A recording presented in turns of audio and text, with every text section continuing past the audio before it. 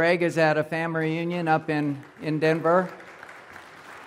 Thank you. I had the awesome privilege to lead this congregation for 17 years, and then Greg has done a remarkable job in the 3 years since I retired, and I'm just been blessed to be under his teaching. He's done such a tremendous job. Linda and I are moving to Omaha, Nebraska. And our son and daughter-in-law and our 3 grandchildren are there. Our daughter, Julia, is also pregnant now in California, and so she'll have a baby boy in December. So our family is growing, and we're ready to start spending some time with them. So as much as we're going to hate leaving here, we're excited about where we're going and what lies ahead for us. Living here in Gunnison area, Crested Butte, before that, we have met some of the greatest people to ever populate the face of this earth. And so we feel so blessed to have had an opportunity to know all of you and see all of you who come through this beautiful valley. All right, well, in the time it's been quite a while since I had a chance to speak, so we've had a few vacations since then, and usually those of you who have been around me long enough and have witnessed our experiences, you always want us to go on vacation because they always come back with a story. I am kind of the Clark Griswold of the vacationers. So, Linda is finished as at the school. So we got out of here a little bit early to shorten her year. In April, we made a trip down to Cozumel, Mexico. And we are economy travelers. We like to put things in a backpack and take a little carry-on on wheels and put that up above, and we don't have to pay the extra baggage fees. And so this is what we did. We were on this plane. We were headed down to Cozumel. And we arrived down there, and I put the backpack on, and Linda had a jacket, and she shoved it into the backpack, and I zipped it up and gathered up our things, and we're exiting the airplane. And in Cozumel, you don't go down a jetway, you go down steps when you exit the door, because, the weather's beautiful, so you got on this little platform. So as I'm just about to exit the door of the plane, Linda says, the backpack is coming undone. The zipper is coming apart. And so there's people behind us, and you have this consciousness of everyone, coming behind you. And so I'm thinking that maybe she can just, while I'm moving, zip it up.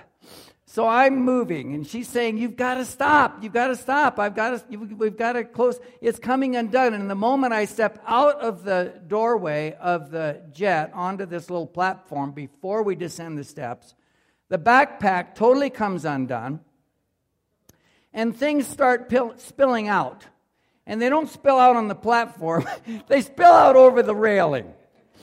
And I was, one of those clever packers who decided that you put your plastic quart-sized bag inside your backpack because it's a lot easier to get in and out.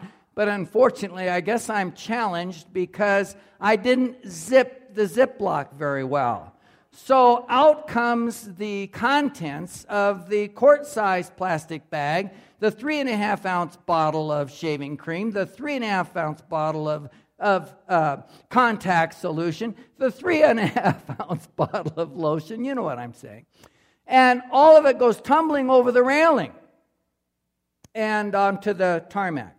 Well, as I'm turning around and this embarrassment is happening, and of course there's people behind me. Everybody that is in front of me has now descended the steps and walked out. And I turn and I run into my suitcase that's behind me, and the suitcase starts slinky down the steps all the way down to the bottom. So the whole thing is just this fiasco. And I just want to go hide under a rock. And so I'm with as much dignity as I have left, and I'm thinking to myself, okay, here comes the senior citizen on his vacation to Mexico with his much younger wife. That's a shout out to Linda. So I'm going down, and I want to turn and gather my thing. But they're starting to hand me, all these young people are down there, they're starting to hand me my jacket and Linda's jacket and my bottle of, contact solution. And I think in the midst of all of this, I lost my lip balm somewhere. And I couldn't go around. And the last thing someone did with as much dignity as possible, he handed me a 3.5 ounce bottle of, I guess, my shaving cream or something. It was just like he slipped it to me, And I'm gathering up. And the next thing I think is, at least nobody knows me here. And I look up, and guess what? Paula Swenson is looking right at me. Now, Paula Swenson was a long-time Gunnison County Commissioner who happened to also be on the same flight to Mexico to meet up with some girlfriends. And she's got this big grin on her face. So, that embarrassing moment was pretty severe, but yet, those things have happened to me before. So I have a lot of experience with those things happening. It's just that I hadn't anticipated that. Embarrassment is one of those emotions that I think God has put in us, and we can blame Adam and Eve for that. And so, as you know, they sinned, they ate the apple. They disappeared in the Garden of Eden because they just wanted to escape and hide. It's kind of like this fictitious ad that appeared that someone wrote up. It's a fictitious ad that someone wrote up, and they said, lost, 3-legged dog, blind in one eye, missing its right ear, broken tail, recently castrated, and goes by the name Lucky. And I think Lucky just at that point wanted to just say, that's it, I'm out of here. I'm escaping. I'm leaving. And so the emotion of embarrassment is one that hits us significantly and attacks our spirit. But deeper than embarrassment is the emotion of humiliation and the feeling of shame. But we have the same reaction to those emotions as we do to those momentary experiences of being embarrassed. We've all been there. We've all experienced that. Adam and Eve, who had sinned from God, escaped themselves in the Garden of Eden because they were ashamed and they wanted to go hide, and they were having these feelings of being embarrassed. Now, in the scripture in Hebrews chapter 4, beginning in verse 12, we have a record of how God works in our lives and how the Bible, the Word of God, can open up our souls and our spirits to Him. It's a revealer of ourselves. And so it says here that the Word of God is living and active, sharper than any double-edged sword. It penetrates even to dividing soul and spirit, joints and marrow. It judges the thoughts and the attitudes of the heart. And we'll go on to 13. Nothing in all creation is hidden from God's sight. Everything is uncovered and laid bare before the eyes of Him to whom we must give account. So nothing escapes God's vision. And nothing escapes His ability to see our lives, into our hearts, into our spirits, into who we are, into the people that we are. And He understands and knows when we feel humiliation and embarrassment and have that feeling of wanting to just escape and get away. And He knows that the feelings of shame are the feelings of being dirty, of being undesirable, of being disgusting. And a person is just a person who wants to escape.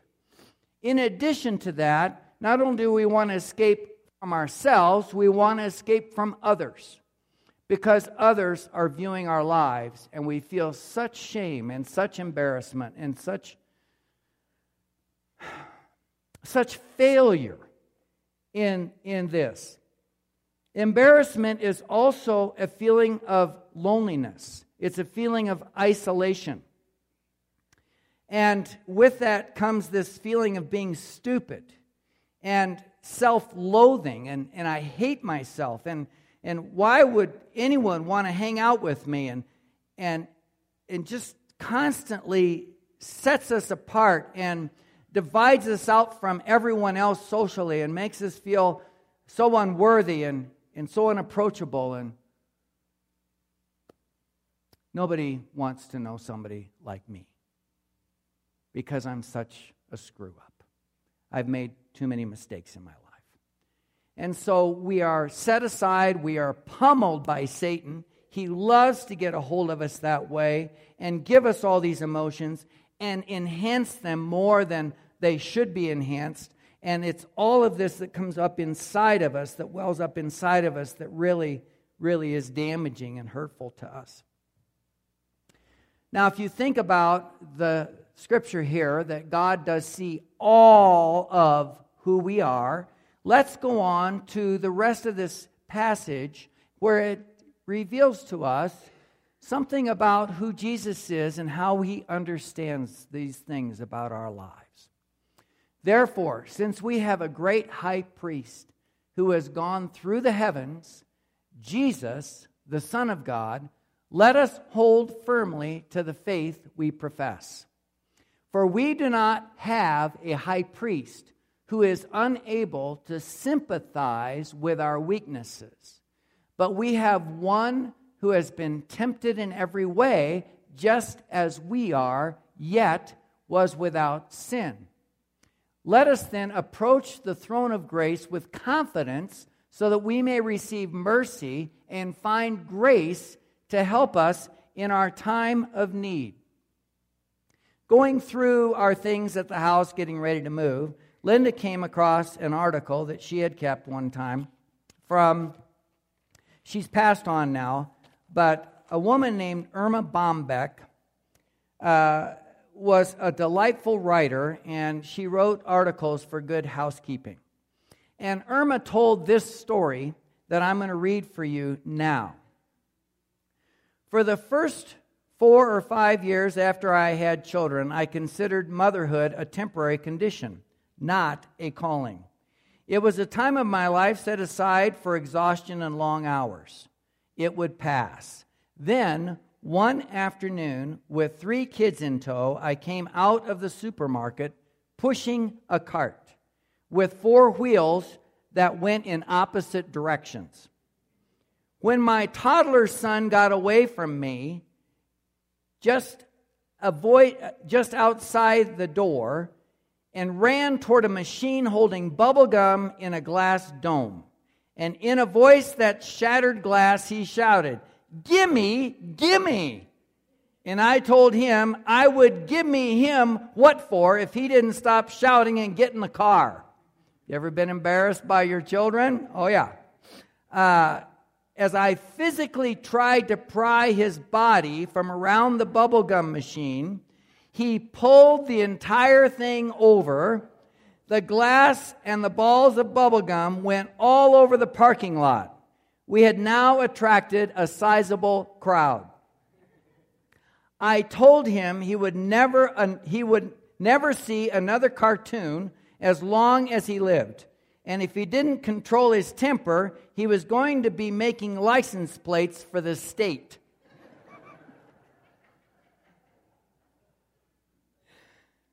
He tried to stifle his sobs as he looked around at the staring crowd. Then he did something that I was to remember the rest of my life. In his helpless quest for comfort, he turned to the only one he trusted his emotions with, me.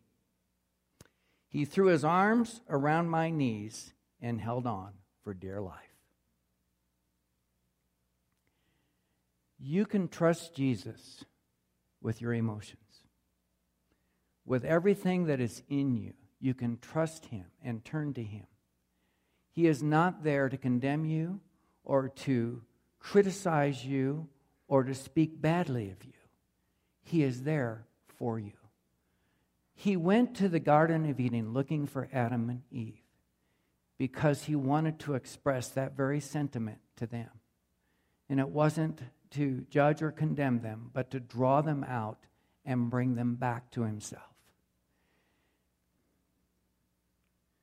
Whatever has gone on in anyone's life, and I know many of us have experienced this in our own lives before, Jesus is the one who comes to comfort us.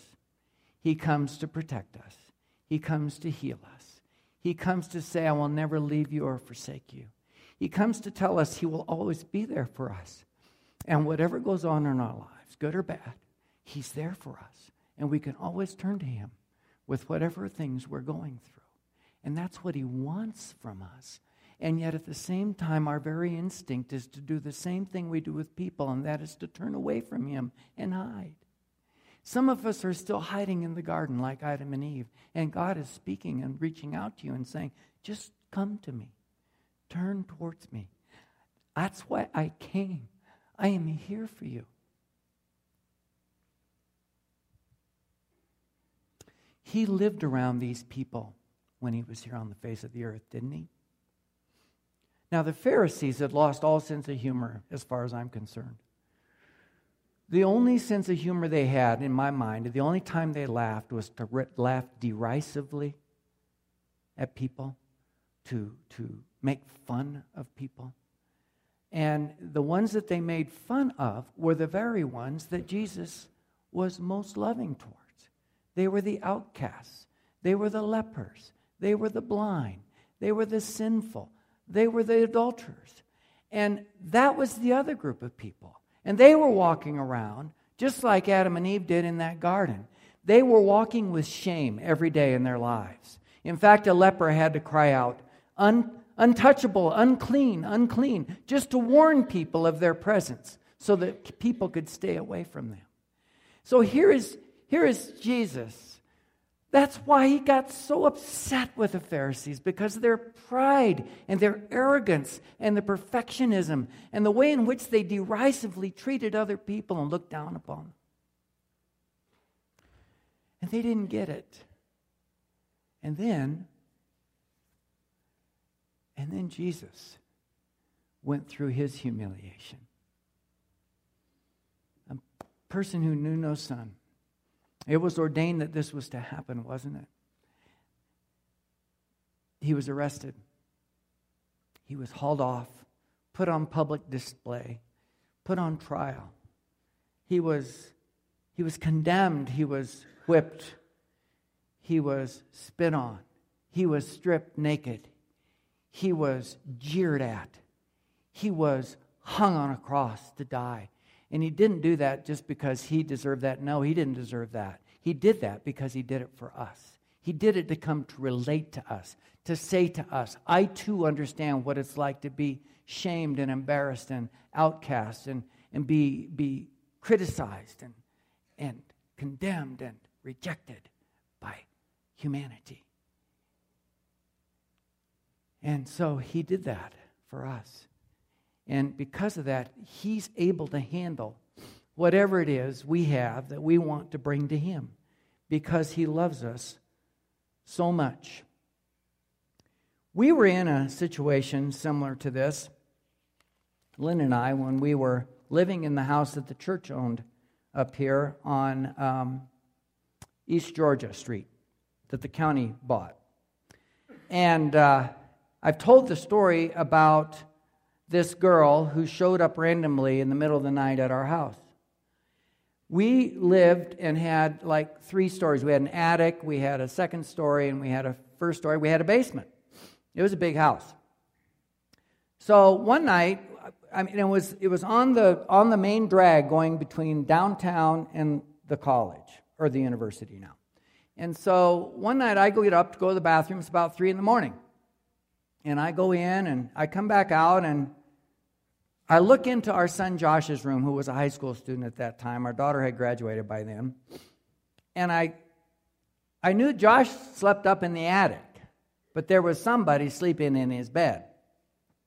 So I walked into the bedroom and I looked, and there were these braids of a blonde girl who was sleeping very soundly in his bed. And it was a surprise to me that we had this strange person in our house.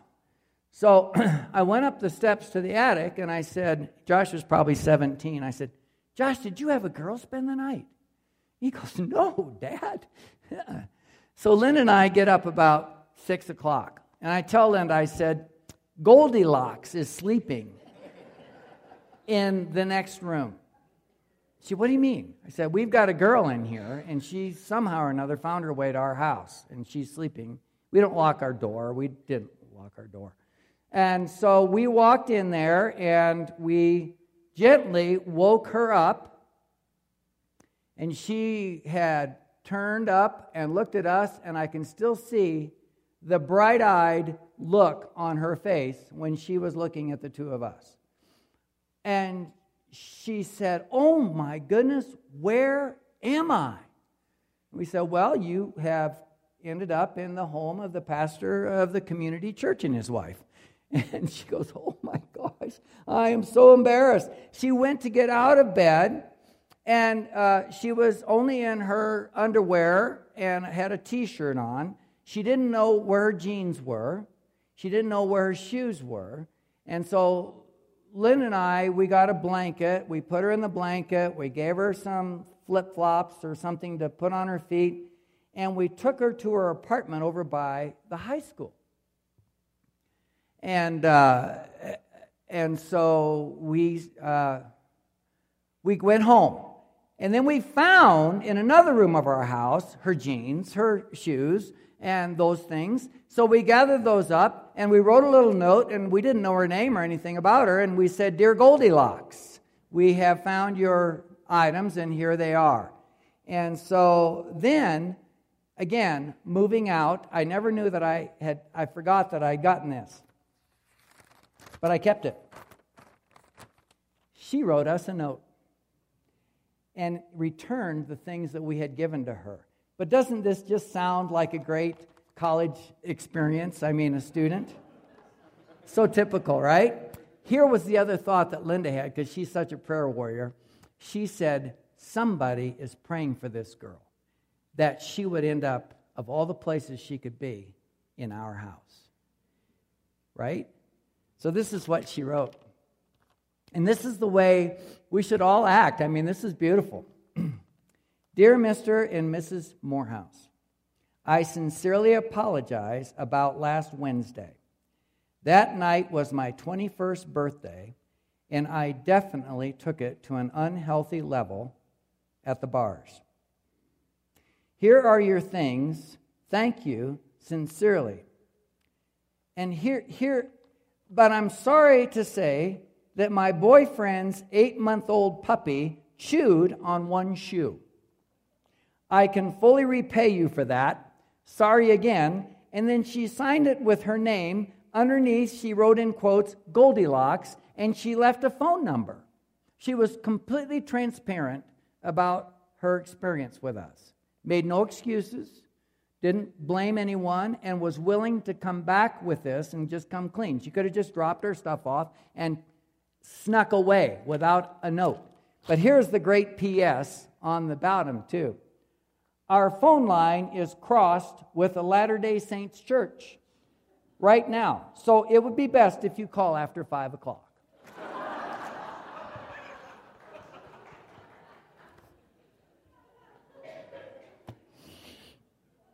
Oh, my word. So if you hang around Gunnison long enough, you can have some great experiences.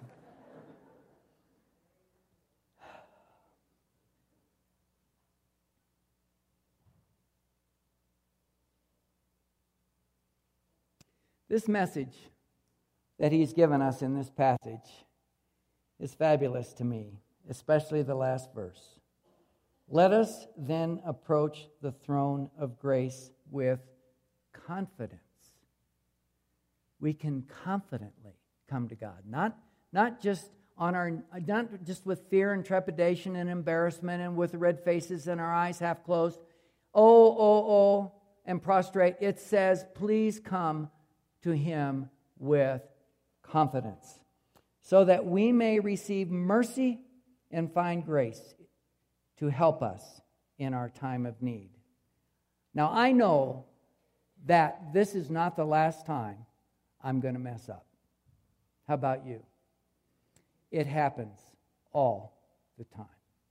Whether it's a very small piece of embarrassment or something more significant in our lives that we have done that we deserve shame and punishment for, but that God has an unlimited amount of mercy and grace for each and every one of us. Let's pray. Father, we thank you that you are the one that we can run to in any and all circumstances that occur in our lives. I first want to pray for any person here today who is still hiding out in the garden because they feel such fear and shame and embarrassment and ostracization and so defeated and failures that they have not been able to turn and come completely and turn towards you. You wait for them with open arms, welcoming them with your full measure of grace and mercy.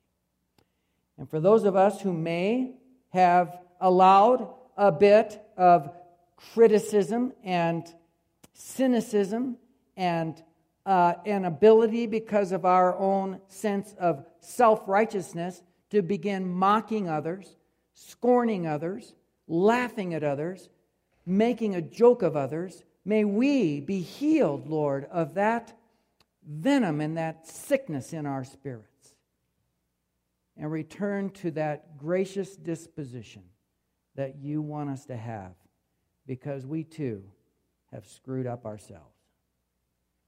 And Lord, for the rest of us who are here that are just grateful to have experienced this mercy and grace that you provide for us, we give you our full-throated gratitude for being there for us when we didn't feel like anybody else was.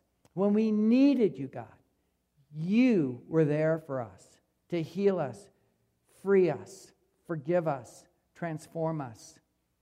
And we are so grateful. I pray this in Jesus' name. Amen.